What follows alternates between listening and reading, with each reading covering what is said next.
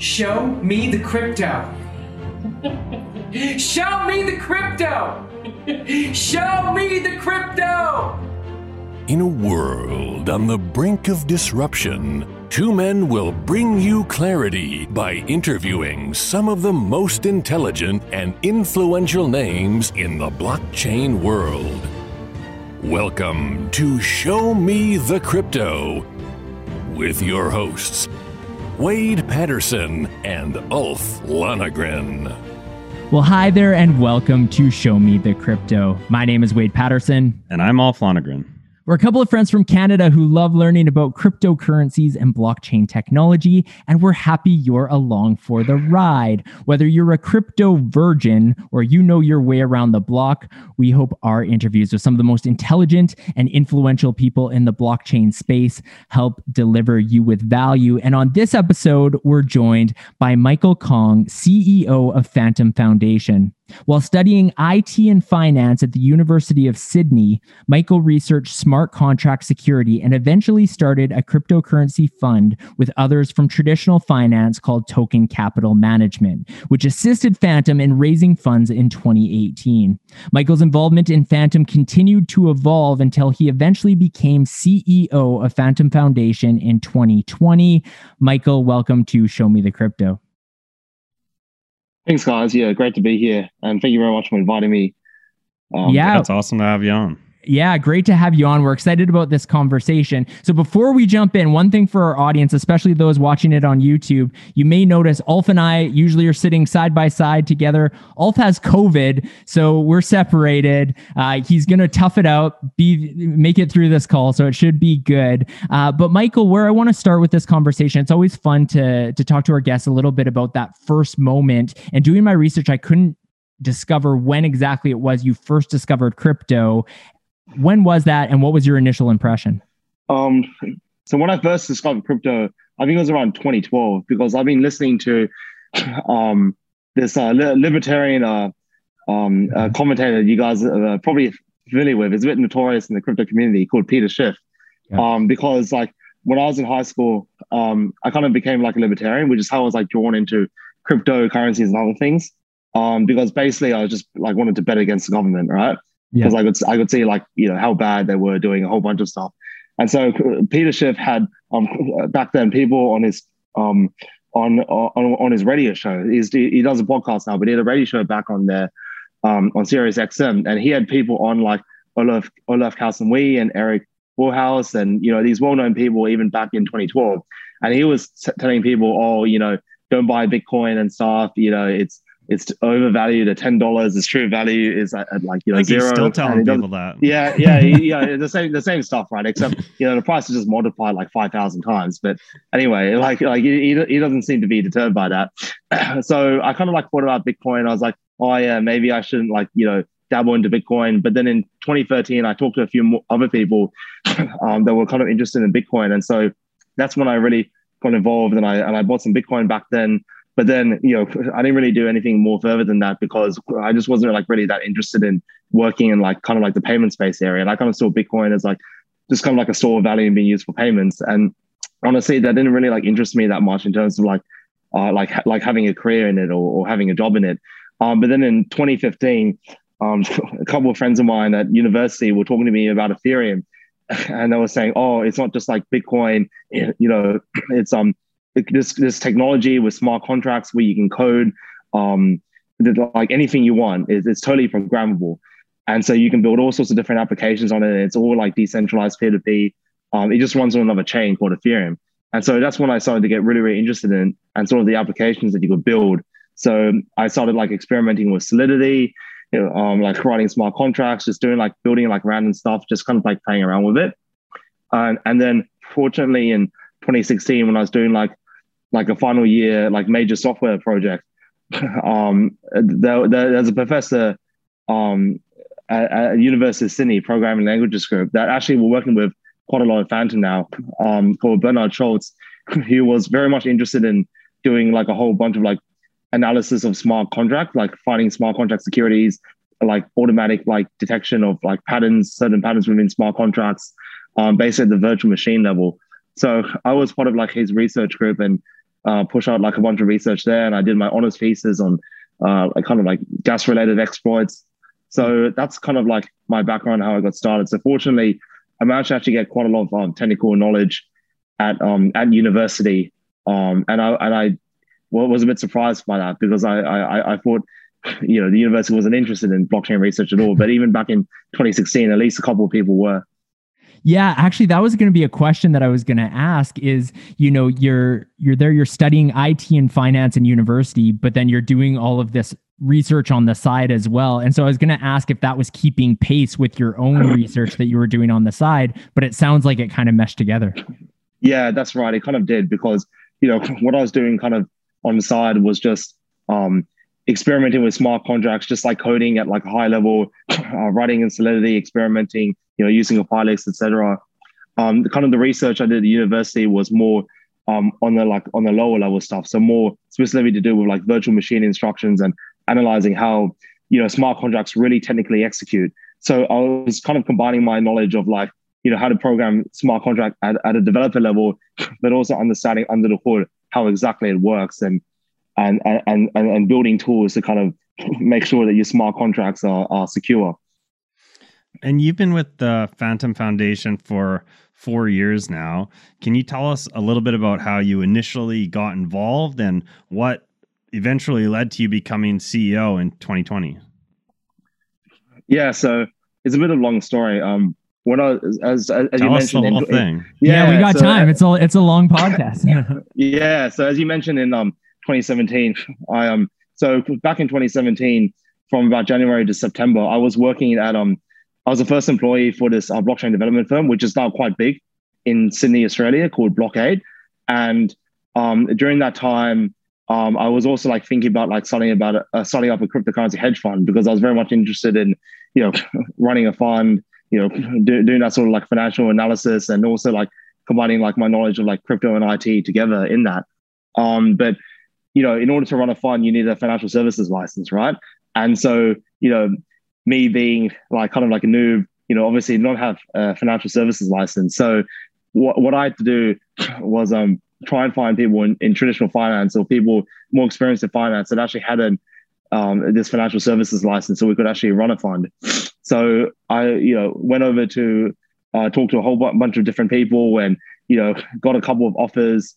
But most of the people, you know, like just kind of like ignored me. But then eventually I met these two people in traditional finance that came from a big bank in Australia called ANZ Bank. So they were running one of their big divisions. It's called like the Global Markets Division. It's just like kind of like a trading division.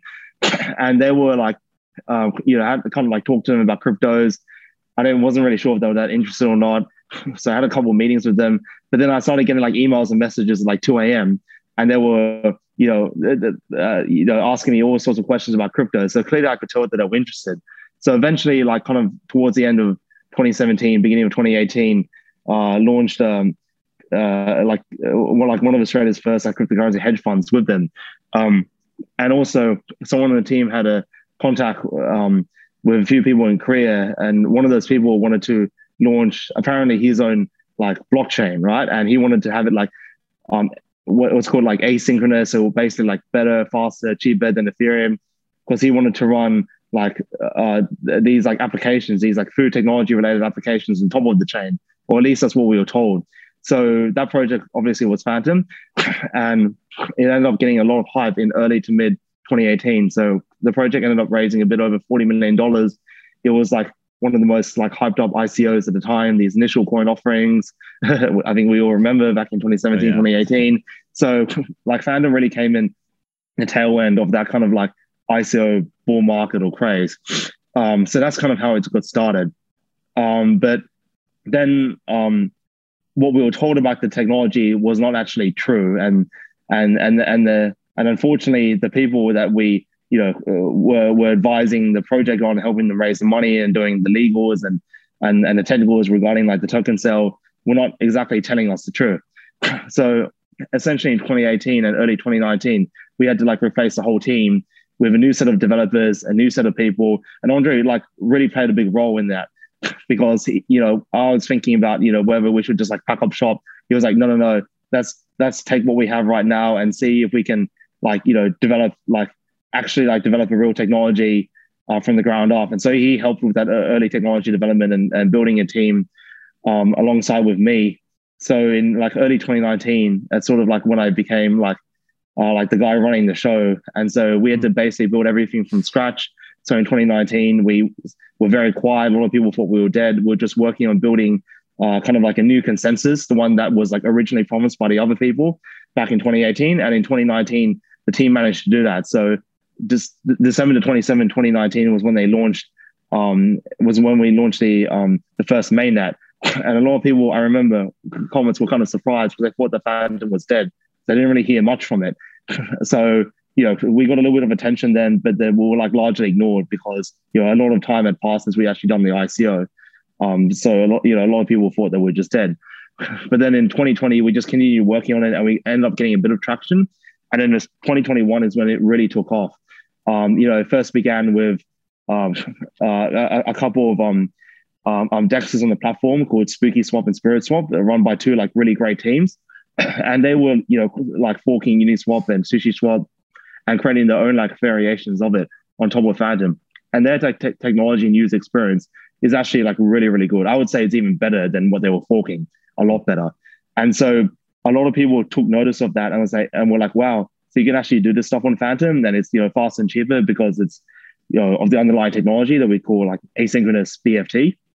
And then, it's network effects, right? So that kind of attracted more users, which attracted more developers who built more applications, mainly DeFi related at the beginning, which attracted more users, et cetera. So then, there's now like a huge DeFi ecosystem of like hundreds of applications. And there's also like, NFT-based applications as well. And metaverse is now being deployed on Phantom. So a lot of the ecosystem growth is just happening organically. Like it seems like every day that, people ask me, I just got to ask actually an hour before the call. Oh, I saw this like game is like being deployed on Phantom. You're like, do you know much about it? I'm like, actually, I don't really. Because there's just people like organic. A lot of people think that, Foundation and myself are like omniscient and we know absolutely everything that's going on. The truth is that we don't. And that's actually a good thing because it shows you just like how big the community is kind of growing and how much like traction we're getting now. So I'm really happy with the progress that we've made, basically from like nothing to where we actually have something like, I think quite substantial now. Yeah, that's a crazy story. I did not know all that. That's wild that basically what was pitched was all just a lie.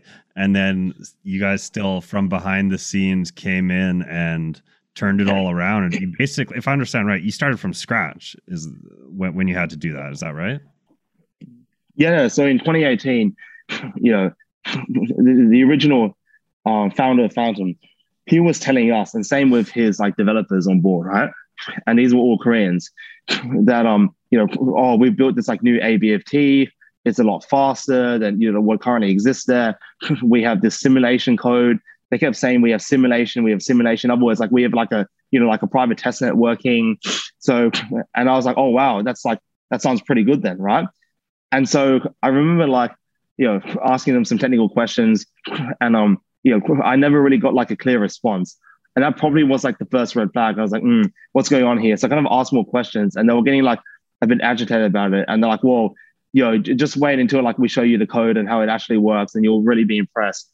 And I kind of like, and I learned a big lesson from this.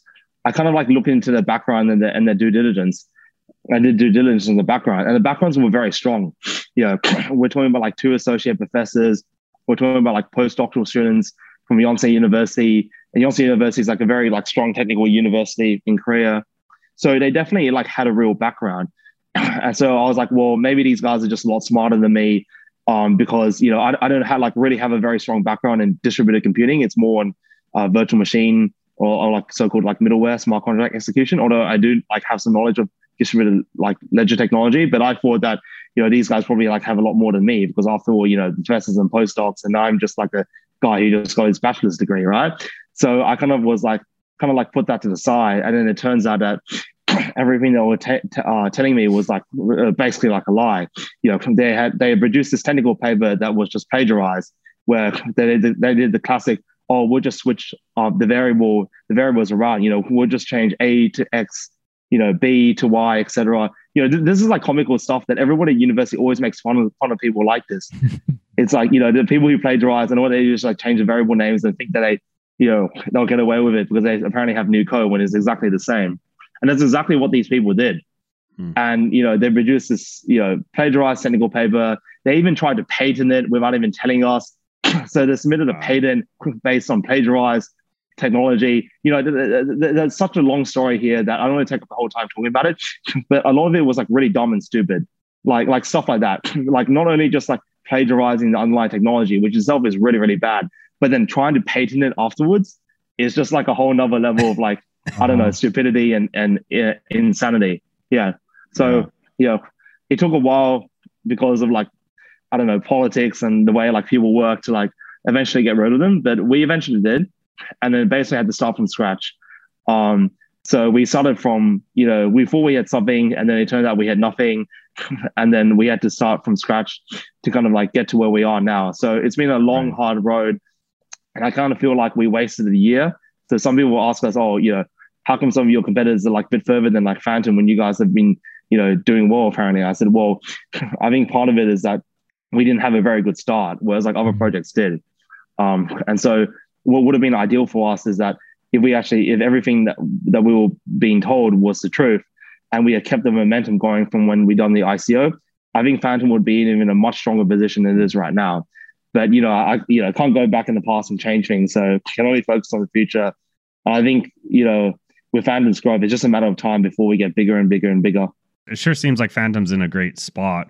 Even if there's critics, I mean, from what I can see, there's still a lot of new revitalized hype around Phantom. As you mentioned, there's a growing ecosystem of real projects. So it definitely doesn't look like some project that everybody's forgotten about. If anything, it looks like things are picking up, at least from my side of things.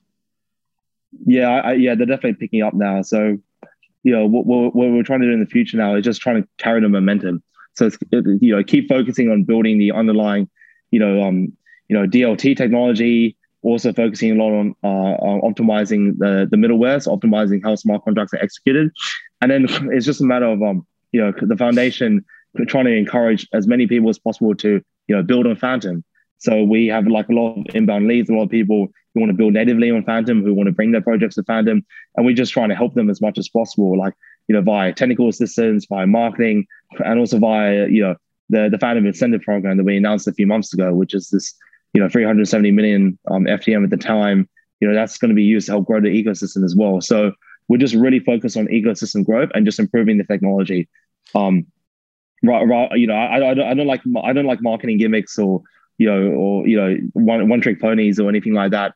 I think if you just build the solid technology and you market your technology, I think that's what kind of like wins in the end. There's a lot of things there, Michael, that you mentioned that I want to dive into a bit deeper. But let's start really high level. One of the goals of our channel and our podcast is to help create unintimidating content for those who are brand new to the crypto space and that kind of thing. And my understanding is that, when you think of Phantom, key features seem to be the speed and the low fees. And so for somebody who's kind of new to this space, who has like a kind of a base level understanding, how is it that you're able to achieve these 1 to 2 second transactions for a fraction of a cent? Yeah, that's a very good question. So, without getting into all the technical details, what it comes down to is a way that transactions are like processed and confirmed by the Phantom network. So it's very different from, say, like how Bitcoin and Ethereum do it. So, Bitcoin and Ethereum have basically like synchronous networks. So the transactions have to wait to be included into a block, whereas like Phantom is asynchronous. So transactions get confirmed as soon as they enter into the network. I mean, I like to use the analogy of like, transportation. Like you can have like a train that you have to wait for versus a train on demand. So say, for example, you have a train that comes every 10 minutes, right? So like the Bitcoin blockchain. So when if you consider yourself to be a transaction and you line up in a queue, you line up with other transactions around you and you have to wait 10 minutes before you're able to be included into that train, right? But the train only has like a certain number of passengers. So you might not even be included in it. But if you're lucky, you're included in it, right? And then 5 other trains have to come after you to really make sure that your transaction is part of the network, right? Whereas for Phantom, it's really like, as soon as you like go to the train station, you and all your other passengers around you, you automatically have a train that comes to you, and you can go into that train. In other words, when you submit a transaction to the network, that transaction plus the other transactions that are submitted around the same time, they all get added into a block, and that block gets passed around to 2/3 plus one of the total validators in the network, and they get confirmed by the validators. And as soon as you reach that like confirmation threshold, then you're included part of the network. So we call this like deterministic finality as opposed to probabilistic finality. So with Bitcoin, because as soon as you're confirmed by the network, it's not guaranteed that you actually are part of the network in the end, because another part of the network may have like more transactions in it after you. The way you make sure that your transaction really is part of the network is that you have a certain number of blocks that come after you, right? So you got to really wait for those other blocks to have your transaction confirmed. So in Bitcoin's case, the average block time is like 10 minutes, but because you got to wait for 5 other blocks afterwards, in reality, it's more like an hour. Whereas for Phantom, because the network is asynchronous, because the transactions automatically get passed around the network as soon as they are submitted to the network, confirmation times are usually around 2 seconds. And you only need like 1 block confirmation in order to know that your transaction really has been confirmed by the network. And so that's the key difference. The key difference is between asynchronous programming versus synchronous programming. And asynchronous programming is always faster than synchronous programming, because with asynchronous technologies, you don't have to wait for other things to happen first.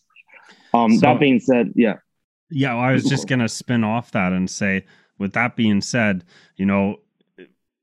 inevitably with most things, there's a pro and there's a con. So what are the drawbacks to going this route? So some of the drawbacks is that, it has to be like proof of stake based, right? So you kind of have the drawbacks of proof of stake compared, you kind of have the disadvantages of proof of stake. And one of the disadvantages is that like some nodes can hold a lot more stake than other nodes. So you have like a degree of centralization in that case. However, you could make the same argument, say, about proof of work, right? In that, not everybody can just spin up a Bitcoin miner these days. It's quite difficult. So only like some specialist providers can actually set up large number of farms in order to confirm transactions on the Bitcoin network, because there are economies of scale at play. So, you could say that, the fact that stakes can be concentrated in proof of stake is a disadvantage, but there's also, I guess, computational centralization also in like a proof of work system. But apart from that, like the real big disadvantage has to be with how do you get the final ordering of transactions across all nodes, considering your network is asynchronous. So that is the most difficult part of having an asynchronous network, because in the end, one of the key properties of all distributed ledgers is that every single ledger across every single computer is 100% in sync. That there can be no like inconsistencies, even the slightest inconsistency. Otherwise, the ledger is not accurate, right? And nobody will know actually what the true information is, or who really owns what on the network, and what transactions are legitimate as opposed to others. So what we spend majority of our time doing is figuring out how do you actually get the final ordering of transactions in the end, given that it's asynchronous. Well, there's a lot of steps in order to get that done, and we've also had to optimize it as well, because obviously you don't want these like steps to take a very long time. Otherwise, it kind of defeats the purpose of having an asynchronous network. So we've already spent a lot of time kind of optimize, choosing the best algorithms, and kind of combining the technology together to make sure that it works as best as possible. And a lot of these like algorithms are not like new algorithms that we've like invented. These are kind of like algorithms that kind of have existed, or ideas that have existed actually for decades, as is the case with like most blockchain technology. So for example, we use a concept called like Lamport timestamps to kind of get the ordering of transactions. And Lamport timestamps is this concept that was, I think, created like by somebody in Microsoft, I believe like 40 years ago or something like that. So I won't get into any more detail than that, but like we had to spend a lot of time trying to figure out how to get that ordering of transactions to kind of like minimize that disadvantage, because most synchronous blockchains, it's very easy to get the ordinary transactions because it's just like, oh, what comes first, right? Because when a transaction comes, one at a time. Whereas when asynchronous network, transactions come like all of the time. So that's really been the disadvantage, but I think we managed to like overcome it. Ulf, do you realize our audience has been either watching or listening to this episode for 20 minutes? 20 minutes? No, they should probably subscribe. Yeah, they should subscribe. And if you're watching on YouTube, make sure you comment and turn on notifications. And if you're listening to this podcast, especially if you're on Apple Podcasts, leave us a rating and a review. We're also on Twitter, Instagram, and even TikTok. So go check out the episode description. You can find all that information below. And we have an update on the NFT, don't we? That's right. We didn't previously mention this, but this NFT for OG supporter is a one of one. There will only be one of this kind ever minted, and we have a few surprises for the person who purchases it. The link is in the episode description. And back to the episode. Awesome. Well, we've dug in a lot already, Michael, but before we dig in too much further into the technology, I'm wondering if we can take a step back and if you can break down at a high level, why, for those of us who maybe aren't as technically inclined, what makes Phantom different? I mean, we just talked about transaction speed and the asynchronous part of the technology. So, we get that, but is that the main difference, or is there something else in sort of the elevator pitch for Phantom? Yeah, well, Phantom as a whole, the ecosystem is basically one of these like layer one technologies, right? So by layer one, we mean like platform that can execute smart contracts, but is like an alternative to Ethereum. So there have been a number of like different platforms that have tried to build like alternatives to Ethereum, and one of them is like Phantom as well. And so like what it consists of is its own like distributed ledger, right? Or its own like blockchain essentially. And that blockchain is based on kind of that asynchronous technology that I explained before. But Phantom is a lot more than just that like asynchronous technology. It consists of also like the middleware stack as well. So how smart contracts are executed. Right now we're fully integrated with the Ethereum virtual machine, just because the Ethereum virtual machine is like the most ubiquitous kind of smart contract execution machine that's available. Although we're doing like a lot of research and development to kind of like modify it and replace it ultimately. But on top of that is also like the application layers. So like all your usual tooling that developers use in order to run smart contracts. So I like to say that the way that you route, compile, and deploy smart contracts on Ethereum is almost exactly the same as on Phantom. So the key difference with the Phantom ecosystem is like the consensus. So it's a consensus that what makes it like faster and cheaper than Ethereum. It's a consensus that's completely different from Ethereum, but everything on top of the consensus is very similar to what we have on Ethereum, because Ethereum does like have a lot of like great tooling, and it has a Solidity programming language, and a lot of developers are familiar with the way like Solidity works and the Ethereum environment works. So we kind of like, in terms of like how we're going to execute smart contracts, we kind of made like a commercial decision quite early on that for the time being that we'll use the EVM and allow people to write smart contracts in Solidity, simply because a lot of people are familiar with Solidity. So if we wanted to get a lot of traction fast, and a lot of people building on Phantom as fast as possible, we wanted to be Solidity compatible or Ethereum EVM compatible. Because if we wanted to create our own virtual machine, first of all, that'll take time, and also like people would have to learn like an entirely new way of like programming smart contracts to deploy on Phantom, and that would create a lot of friction in terms of adoption. So that's the reason why we kind of took the EVM approach. And so, the Phantom ecosystem consists of, the underlying blockchain technology, the middleware, which is the EVM, and on top of that, all the applications. And it's the applications that are developed by a whole bunch of community members. So we've seen applications across like DeFi, NFTs, metaverses, etc. So it's really like the community that's been driving the adoption of the applications and, creating amazing user interfaces. And all of this like technology and development is all based upon like user experience, because users care about getting their transactions confirmed the fastest and also the cheapest. So that's what really is what is important to the Phantom Foundation, which, is tasked with assisting the growth of the Phantom ecosystem. What's the sense you're getting there from just kind of the people who are coming into crypto and that kind of thing? Because so Ethereum had this I guess first mover advantage. The bulk of, whether it's NFTs, DeFi, that's happening on Ethereum. but it's not cheap to do transactions like DeFi, like swapping tokens, everything. Like, Ulf and I were chatting about this a few days ago, but like, it could be in US dollar equivalent, like thousands of dollars to do one thing when you add in all the steps to do it. And depending how high gas fees are, do you think that is enough of a driver that is pulling people now to other layer one solutions, or what's your just kind of thought on the general state that we're in right now? Yeah, I think that is the number one reason.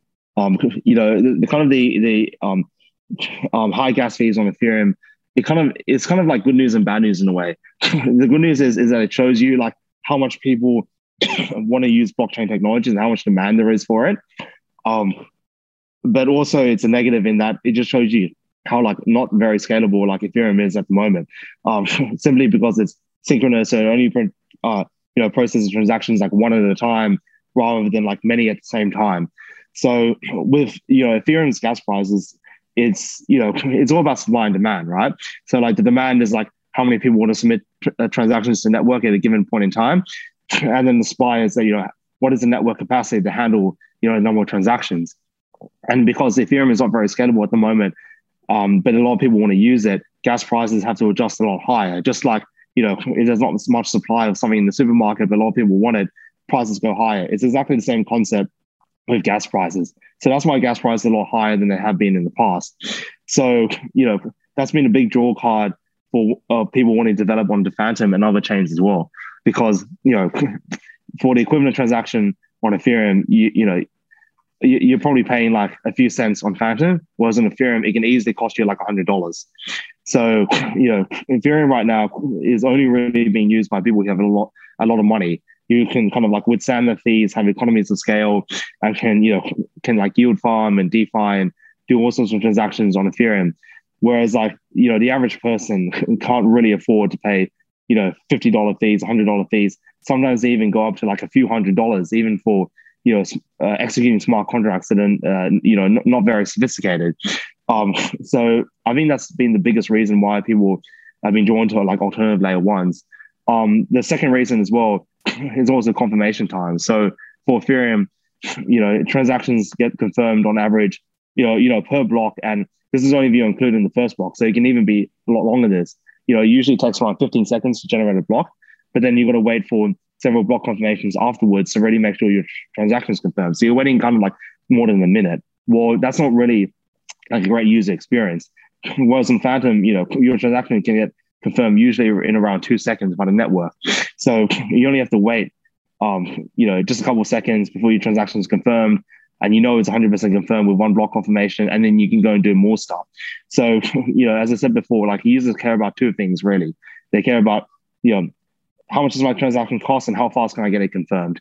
And so that's what we've really optimized for, because that's all to do with user experience. And that's why I don't really talk about transactions per second, like TPS, which is one of these like numbers that a lot of people like to use in terms of like supposedly analyzing like the performance of blockchains.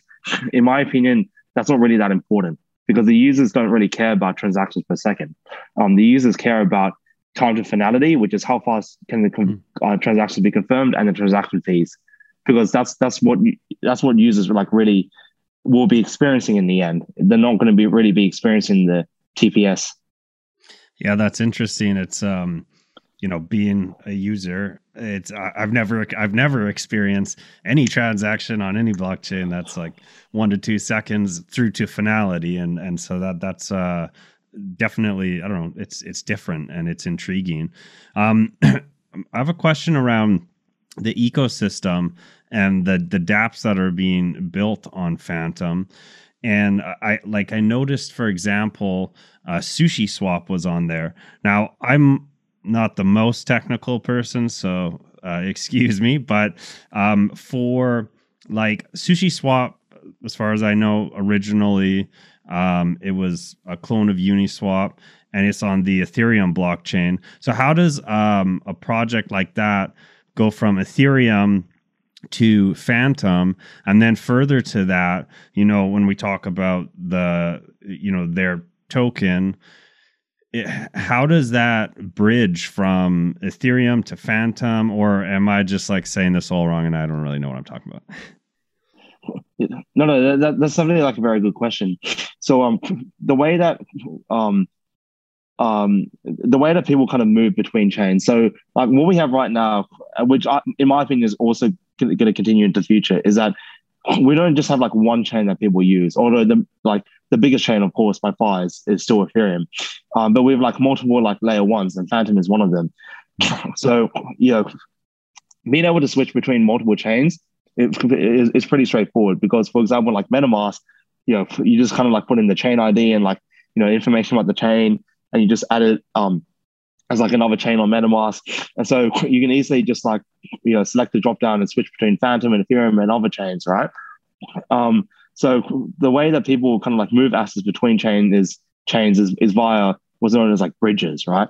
And bridges are basically these like custodians, and it can be like centralized or decentralized, where these custodians kind of like hold assets on both chains. So for example, you might have like USDC on Ethereum, and say you want to bridge 1,000 USDC from Ethereum onto Phantom. You might interact with like a bridge, say like AnySwap or multi-chain, and then you basically like interact with the smart contract where you deposit 1,000 Ethereum USDC into the smart contract, and so that smart contract is like a custody. So it holds that 1,000 USDC, and then it's like custodial wallet on Phantom will issue you 1,000 USDC on Phantom and give that to your wallet, and vice versa. So people will go back from like Ethereum to Phantom to Ethereum, etc., depending on like what they want to do in the end. There might be a particular application they want to use on Phantom that doesn't exist on Ethereum, or there might be like a particular application on Ethereum that doesn't exist on Phantom, and so people kind of switch between these bridges. And they use different technologies. Like AnySwap uses what's called like DCRM technologies, basically like a way of like managing keys and confirming transactions, and other bridges work in other ways. So there's there's this like bridge ecosystem where people use these custodian providers to swap assets between chains, and there's certainly a lot of advantages in doing that. There certainly are some disadvantages as well, in terms of like you have a lot of assets being are concentrated in a few of these custodial providers. So there's issues of security around that, and we have seen some bridges in the past be exploited. So you really got to be careful about the bridges that you pick, and also make sure that it's like audited and it's well known in the community, and the people validating the transactions on the bridges are legitimate, and who they are, etc. You got to do your due diligence about it, but that's essentially like how it works.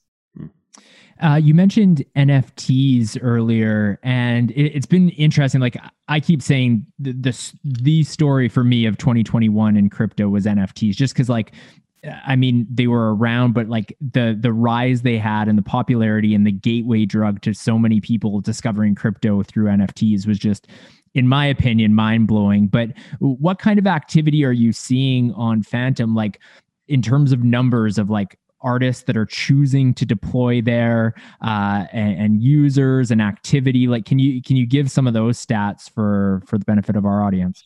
Oh, the stats that I have right now, to be honest, kind of a bit out of date because they change so much. But yeah, we've had like a lot of artists, launch on like Phantom. They're doing like NFT collections. Some of the art has been, a lot of the art has been like generative art, so kind of like similar art to what kind of you see on Ethereum. Just to name like one, we had like an artist deploy like BitHumans and like Ancestral Humans, these like kind of like drawings or generative arts of like all sorts of like different characters, and they've been like very well received by the community. And kind of what we've seen with NFTs is not just like generating NFTs and having NFT sales, right, which is like nice, but also like being able to use those NFTs across like different games. So there've been like these like, for example, like there was this collection of NFTs called like Wafus, right, that were deployed on Phantom, but now they can be used across like different games. Where if you have one of these like Wafu cards, you can deploy it as a character. You get certain attributes and certain benefits for in game. So you've seen like a lot of interoperability in NFTs because they all follow like specific token standards, right? So NFTs, are not just like JPEGs, right? And not just an image, which in itself, I know a lot of people make fun of it, right? But in itself is actually valuable, right? Because the NFT like kind of proves ownership over like the original image, and it's basically a form of art at its like very base level, right? But on top of that, because it's it's digital and it's governed by smart contracts, you can add a lot of functionality on top of the NFT, where it's not just like a drawing or picture. It's also something that can be used across all sorts of different games and now so-called metaverses, etc. So you can add a lot of digital utility to NFTs, and we've kind of seen that growth on Phantom. For example, with this like metaverse that's growing quite a lot now on Phantom, called the 8-bit metaverse. So it's basically like an environment of like that's entirely created by 8 bits. So it's kind of like old-fashioned looking, and people buying like digital real estate there. And I'm sure they're going to integrate like other NFTs that exist on Phantom. So we've seen a lot of growth there. It's been like millions of dollars in sales, and I don't know, like hundreds of thousands of NFTs being generated. So definitely still a fraction of what like Ethereum is doing, but we're growing pretty fast in that area as well. And a lot of it is not being driven by me. It's not being driven by the foundation. It's been driven by the community. The community has just gone out there and done it themselves, which is what I find is amazing. And we talk to them and trying to figure out like what they're doing. With that said, are NFTs in a bubble? Or do you think that they're undervalued? Like when we're really talking about this, like some of the price points that things are going for and that kind of thing. I know I'm kind of speaking more generally about including Ethereum now and that kind of thing. But where's your opinion? Like if taking a step back, first off, did you anticipate the big year that NFTs had and like their popularity? And two, like what are your honest thoughts? Are they all going to keep going up, or are some people going to get burned? Well, I didn't exactly like predict or expect like how fast NFTs were going. But when NFTs did started to grow, I started thought, well, it's probably going to at least have the same level of traction that like DeFi has had in the past, right? Mm-hmm. And DeFi itself is still growing like pretty strongly, even though that's not as not as talked about now as like NFTs and like now the metaverse, right? Even just in the past few months. I don't know in a bubble or not.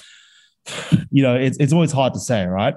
The important thing that I like to think about is not whether like something's in a bubble now or not. It's whether like something's like actually like real. Like does it have like real utility and like real technology behind it? Because even if it's in a bubble now, over time, it will grow in size and in value, in my opinion. That's kind of like how I view crypto as a whole in general. Because crypto, obviously you've had like in the past like big booms and big busts and then big booms again, but the kind of trend ever since crypto was invented is that it's kind of like a secular bull market. Like it just grows over time, and the reason why is because fundamentally it's sound, right? And yeah, there's still a lot of technical problems that need to be solved for, but they've been working on, and there's still a lot of value there. With the existing technology. So, we've seen like adoption grow over time, even during periods where the market hasn't been that great. And so that like adoption over time just leads to like a growing market in the end, even if there is a lot of volatility in between. But I think with any new technology, there's always like a lot of volatility in terms of like how people price things. I mean, we've seen that in internet stocks. We've seen that in all sorts of different new technologies that are kind of unrelated to cryptocurrencies or blockchains. And I think it's just the same sort of thing. It's just like human psychology. So yeah, I don't know if like some are in a bubble or not. Maybe some are in a bubble, maybe some are not. But in my opinion, it's a big growth area like DeFi that's not going away. Mm-hmm. So I'm really focused in helping projects that want to do NFT metaverse stuff to launch on Phantom in particular. On that note, in regards to the metaverse and gaming and NFTs, for a blockchain that can process transactions super fast and super cheap, like I have to imagine when it comes to blockchain gaming, and I don't know specifically, but blockchain gaming, I feel like, there's got to be lots of transactions happening. And when you're on a chain that potentially has very high fees or slow transaction speed, that must be big, those are potentially really big hurdles to have your game run efficiently. Is Phantom a good option when it comes to those who might be considering where to, have their blockchain game hosted? Yeah, well, obviously I'm biased, but like my answer to that is yes, right? So the kind of the way that blockchain-based games work is that not like every single animation or gameplay is on the blockchain. What is on the blockchain is like the data that's saved there, right? So anywhere that you want, say results of something that happens in the game or an in-game item or something that has persistent data, i.e., you want it to continue existing, in the game, not just like in a single instance. That's something where you wrap that into a transaction, you submit it onto the blockchain, so the data is like saved permanently. So that's kind of like how blockchain like based games work for a lot of people who aren't really aware about it. So even though you're not saving every single animation and activity that happens in a game, if you're saving a lot of data, you're creating a lot of in-game items, for example, leveling up your character or building a kingdom or something like that, there will be a lot of transactions in the end in order to save that data. So with Phantom, as I talked about before, the fact that we have this asynchronous technology, it means that we can confirm transactions faster and cheaper than say like alternatives. That being said, blockchains are not like scalable enough now to be able to hold to be able to have like hundreds of millions of users or even billions of users. And the reason why is because of something called like the blockchain trilemma, which is basically like a trade-off between performance, availability, and security. So by performance, we mean like, how fast can you confirm a transaction? Like how much transactions can a network confirm in a particular point in time? By security, we mean, how secure or like how hard is it to kind of like manipulate data on the blockchain to do things, for example, like a double spend where you're spending your same money twice. And then there's also like availability, which is like, how likely is a blockchain gonna continue to be live and not be like shut down or have periods where it's not going to like really be used, right? And in my opinion, like the way that you ultimately kind of like solve the blockchain trilemma or deal with it as best as possible is via things like sharding, where you're able to basically do computations across like any n number of machines. And so you can basically do horizontally scaling basically to infinity. So if you have a sharding network or blockchain that kind of works in the end, you can keep scaling it up and up and up by simply just adding more computers to it. Whereas with blockchains, because you have like a lot of computers confirming the same transaction, it adds a lot of like computational cost to it. But obviously, the more computers you have confirming the transaction, the more secure it is. So that's kind of like what the trade-off is. But with sharding, you only have to confirm like part of a transaction, and then you kind of put it together onto the final chain. So I think what we've done with Phantom is we kind of like optimize the trade-off, where yes, it is like faster, more scalable than the existing technology out there, but it doesn't make it infinitely scalable. So, Phantom right now wouldn't be able to do like 500 million transactions like per day, right? Or 100 million transactions per day. It's simply not possible, for it to do that. It could do like a few million transactions per day, but ultimately we want to get into hundreds of millions, if not billions of transactions per day. So we are focusing on, exploring like sharding and a few other like technologies as well on how to scale it in the end. It's a very difficult problem to solve, but one that we're definitely taking a look into.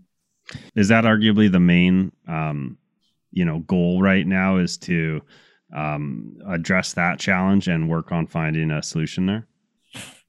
Yes. Well, kind of the technology, there's like a few technology goals. So one is being able to minimize the size of data on chain. And that's why we've got like our own version of like SapSync coming up. That's like kind of similar to Ethereum, but quite different in many ways because of the way that our consensus works. So that kind of like minimizes how much data a validator needs to store on chain in order to process transactions. So data minimization is one of it. Part of it as well is also being able to execute smart contracts a lot faster than you currently do, because all like EVM-based chains, because of the way that data structures work, with the Ethereum virtual machine, when you write and receive data into your smart contract, it gets slower over time, and it's like a really slow process. So what we want to do is kind of find alternative data structures for that reading and writing of smart contract data on chain, because that's also another area that can be made a lot more scalable than it currently is. But then ultimately, how we get to like scaling up to a much bigger level than kind of what I explained is, you got to look into things like sharding. So that's also something that we're taking a look at as well, because that's how we make Phantom basically be used by like a lot more people than currently use it.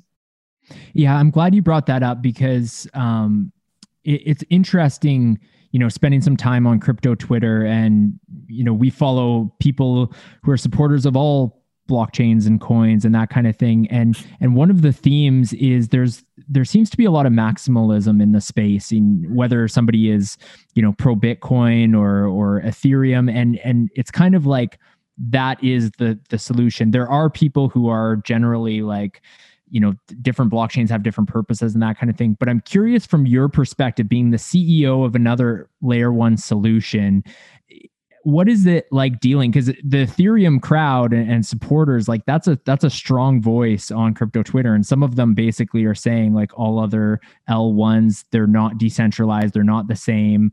They're sacrificing those things. What is it like from your perspective dealing with that? Yeah, well, kind of like my perspective is that the future we're going to have. So a lot of people ask me, are we going to have like one chain or like many chains? And in my opinion, we're going to have a few chains. It's going to be a multi-chain future, simply because that's kind of like how it's playing out right now. And also, like, it's very easy to switch between chains, as I kind of explained like earlier in the podcast. So, I think that's what's going to be in the future, and it's going to be a matter of like, like which chains are going to be part of that like few category in the end, right? And so it's kind of like a technology race. It's a race to get scalability. It's a race to improve performance. It's a race to improve security. So that's why, like, for Phantom, we want to compete in that sort of area. And with Ethereum, like, they do have some, or the Ethereum like Maxis, when they make the argument that other chains are not as like decentralized than Ethereum, I think that argument is like kind of correct, because there is like a trade-off in the blockchain trilemma, as I mentioned before. So Ethereum has like a lot more decentralization than other chains, which is one reason why their performance or scalability isn't as high as other chains. That being said, what Phantom is doing, because we don't have like that much decentralization at the moment. I think we have like 51 or 52 validators. We're starting to experiment in, okay, what does the performance look like, with like a few hundred validators, right? 100, 200, 250, 300, or 1,000. It's a bit like of a philosophical question, like, what is decentralization? Because it's like, okay, well, how much decentralization is enough, right? Mm-hmm. There's no right answer in terms of like, it's when there's like, 200 nodes or 300 nodes or 400 nodes. There's no like quote unquote correct answer there. It's all like depending on your philosophical beliefs, right? And so, for myself personally, I think if we have a few hundred nodes running on Phantom, I think to me, that's quite a lot of decentralization. Other people might differ and say that still is like centralized compared to like other systems. Well, that can be their opinion. But in my opinion, if we have a few hundred validators in the end on Phantom, then that, to me, I think we've achieved like quite a lot of decentralization. Yeah, well put. Michael, this has been super interesting. We're almost at the last section of that we ask every guest. We ask every guest the same 3 questions. So we'll get to that in a sec. But one thing I want to touch on, which I think is interesting, is so in terms of advertising and crypto companies like Crypto.com, take them as an example. They have been huge in advertising with UFC, the former Staples Center now being Crypto.com Arena. It's massive in terms of like the public awareness and that kind of thing. But Phantom as well has gotten into some sponsorship with Formula One. Do you mind just talking about that and why Formula One? Yeah, for sure. Sorry, just quickly going back to your previous question, I forgot to also mention one thing. A lot of people don't talk about the centralization as well with proof of work, right? So because like running miners requires a lot of economies of scale, there's only like a few or like a small number of providers that are actually able to do it. So, in that sense, there is centralization there, in that there's not like, many people running Bitcoin validators or Ethereum validators. There's only like a few organizations or few pools that are actually doing that. So there is like a degree of centralization there. But just like to get to your question now about like the sponsorships, yeah, I mean, we have like a really great community supporter that I think like everybody in Phantom now knows about, called Harry Ye. He is a guy that really like organized and set up the Phantom Developer Conference that we had in October, that had a tremendous amount of traction and attention to it, where, I haven't been to many conferences recently because of COVID. It was the first time I went to like a big conference where I ended up meeting like a lot of developers in the Phantom ecosystem. So it was like amazing to see. And so he's been like a big Phantom supporter, and he's done a lot for the community in many ways. And one of them is, he sponsored like AlphaTauri for the final season. There's probably going to be more announcements about that later on as well. That certainly has gotten us like a lot of like mainstream attraction.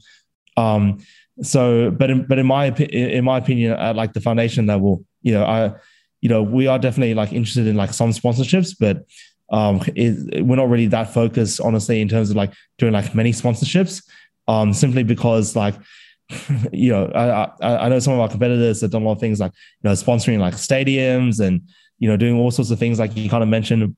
To me, I think, the money is like better spent in us in terms of like the development and the marketing and the PR, because, some of these sponsorships can be like very, very expensive.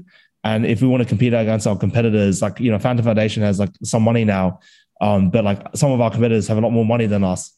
And so, we can't play kind of like the sponsorship game where it's all like about the money in the end. So that's not really our focus, but, definitely we've seen some people in the community like Harry, kind of do his own sponsorship on behalf of Phantom. And I do like really, really like appreciate that myself personally. That level of commitment is like definitely very serious and something that I haven't really seen before. And I think like a lot of people in the Phantom community also like deeply appreciate that as well. And just before we get to this final section, I did want to touch on it as well, because you briefly mentioned the grant program earlier, but I'm sure that's something you'd probably like to share and get out to the audience. So maybe you can tell us a little bit about that. Yeah. So a few months ago, I think it was about September, the Phantom Foundation announced like a 370 million FTM incentive program to kind of like help and grow and develop the Phantom ecosystem. So what it is about is like, being able to get like a certain level of like traction for your application, whether it's like DeFi or NFT related or something else. So there's like very like well-defined specific metrics. So it's kind of like black and white. And if you, fulfill those certain thresholds, you qualify for a certain number of like FTM that's vested monthly, and that FTM has to be used to kind of like help grow your product. So you might use it, to try and like airdrop to get users. You might use it in terms of like, like DeFi or staking. You might use it, for whatever way you see fit that helps grow your project. So for example, like with DeFi protocols, it's about your TVL. So I think the minimum requirement is like, you have at least like 5 million TVL, and then you can start qualifying for some more like Phantom incentives. And if you get your TVL higher, which to us kind of like shows like traction, then you also get like a high number of incentives. So, the incentive program isn't very like, it's not very like opaque. It's not like, it's the foundation that decides, picks winners and losers or anything like that. It's very transparent, and it's all based on like very objective data points where, it's not the foundation that's, putting their subjective opinion and picking winners and losers. It's really just like, okay, have you fulfilled the thresholds? Can we confirm it? Okay, you have, here's your incentives as per the program that we've announced. So, the whole objective of it is just to get as many people developing on Phantom as possible. And so that's the current program that we have right now. Nice. Awesome. Well, Michael, it's been a super interesting conversation. As I mentioned earlier, we like to end every episode of Show Me the Crypto with the same 3-question segment we ask every guest. It's a segment we call You Had Me at Crypto. Ulf's going to ask you those questions. All right. You ready? Yeah, sure. Yeah. Okay. So the first question, who is your favorite person to follow in the crypto space? Oh, definitely Andre. Yeah. No doubt about that. Andre Cronje. Yeah. Nice. All right. Second question. What will the price of Bitcoin be 10 years from now? Oh, I don't exactly know, but in my opinion, because there's tremendous growth in crypto in general, and particularly in Bitcoin as well, is in my opinion, is going to be a lot higher. Like you got to ballpark something. Yeah, like we're not going to. I don't know. Obviously, nobody knows 10 years from now, but yeah, in my opinion, it would have to be at least in the 6 figures. All right. We'll take Like, it. like That's a low answer, by the way. I wouldn't be surprised if it's multiple times the current price of Bitcoin, simply because of the amount of attraction and attention and the amount of people that are going to be buying Bitcoin in the future, and other currencies as well. Cool. All right. The third question: what is the most underrated coin or project in all of crypto? And no, we cannot say Phantom. I don't really know the answer to that question, to be honest. I don't want to just like pick one project and then I have a lot of angry people going after me. Or I'd say it could be a theme. It could be a theme. Like it could be like DeFi or NFT. Okay. In terms of the theme, in my opinion, something I haven't really seen much about. I've seen talked about in the past, but I haven't really seen talked much about now, which I think makes sense. In terms of like how it works is like group-based insurance. So, with insurance companies right now, it's very much, there's a lot of moral hazard there, right? In that, you're interacting with a big insurance company. So your incentive is when you have to make an insurance claim to make it as big as possible, because you want to try and get as much money back from the insurance company as possible. But there have been some ideas in the past talking about like group-based insurance, and particularly on the blockchain, but I haven't seen any of them really take off, where instead of having like an intermediary, like a big insurance company between you claiming and the person paying the premium, you basically like have a community you put together with like your friends and your family. And that kind of like makes sense a lot, because if you're putting money together and you all know who's putting the money, if somebody makes a claim, they're going to be incentivized not to try and claim as much as possible or commit fraud, which is a lot of insurance fraud, but really claim the like minimum as possible, and then have to show proof to your friends and your family. And if people dispute your claim, you can have a system where, for example, there can be like a jury selection where people will analyze the claim and be like, oh, okay, this claim is legitimate for this amount of money. Oh no, this claim is not legitimate. We're not going to do the payout. And so you kind of solve the moral hazard in that case. So it makes insurance a lot more efficient, in my opinion, at least theoretically, because then your incentive is not to try and get as much money from the system. Your incentive is to minimize how much you're claiming, because you don't want to get a bad reputation amongst your friends and your family, particularly when it's transparent and the claims are transparent on the blockchain. That to me, has like enormous efficiencies. And in the end, that would like lower your premiums on average, right? Because people are not overclaiming. That's a big theme that I've not seen a lot of projects do.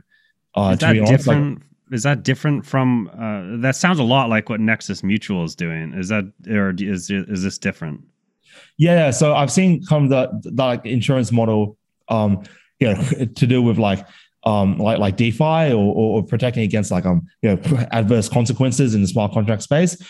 But I haven't really seen it on the day-to-day basis. Right, moving outside people are doing of like that. healthcare claims, where people are doing like car claims, that sort of thing. Gotcha. And I think part of it could be because of the regulations. There's a lot of regulations around insurance, particularly when it's to do with healthcare. That maybe will like stifle innovation. But I haven't seen it a lot of this sort of group-based insurance for like everyday claims. Yeah, and that's something that's a theme that I think is like highly underrated.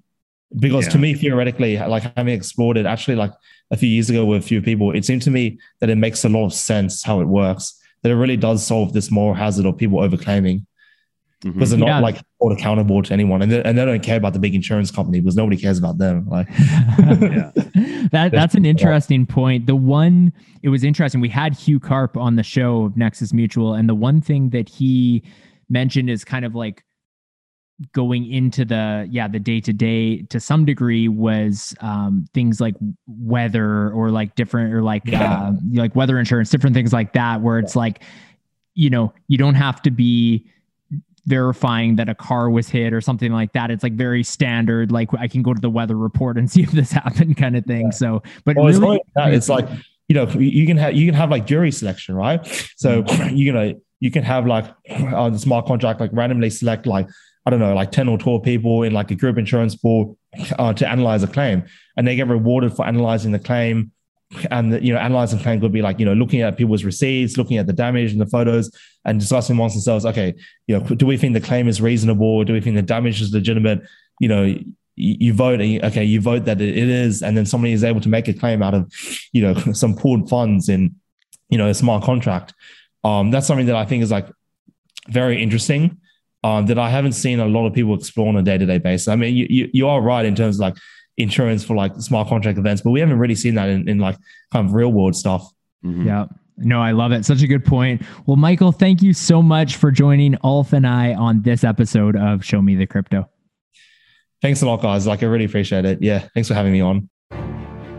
Thank you for listening to Show Me the Crypto. Please make sure to subscribe as well as rate and review this podcast.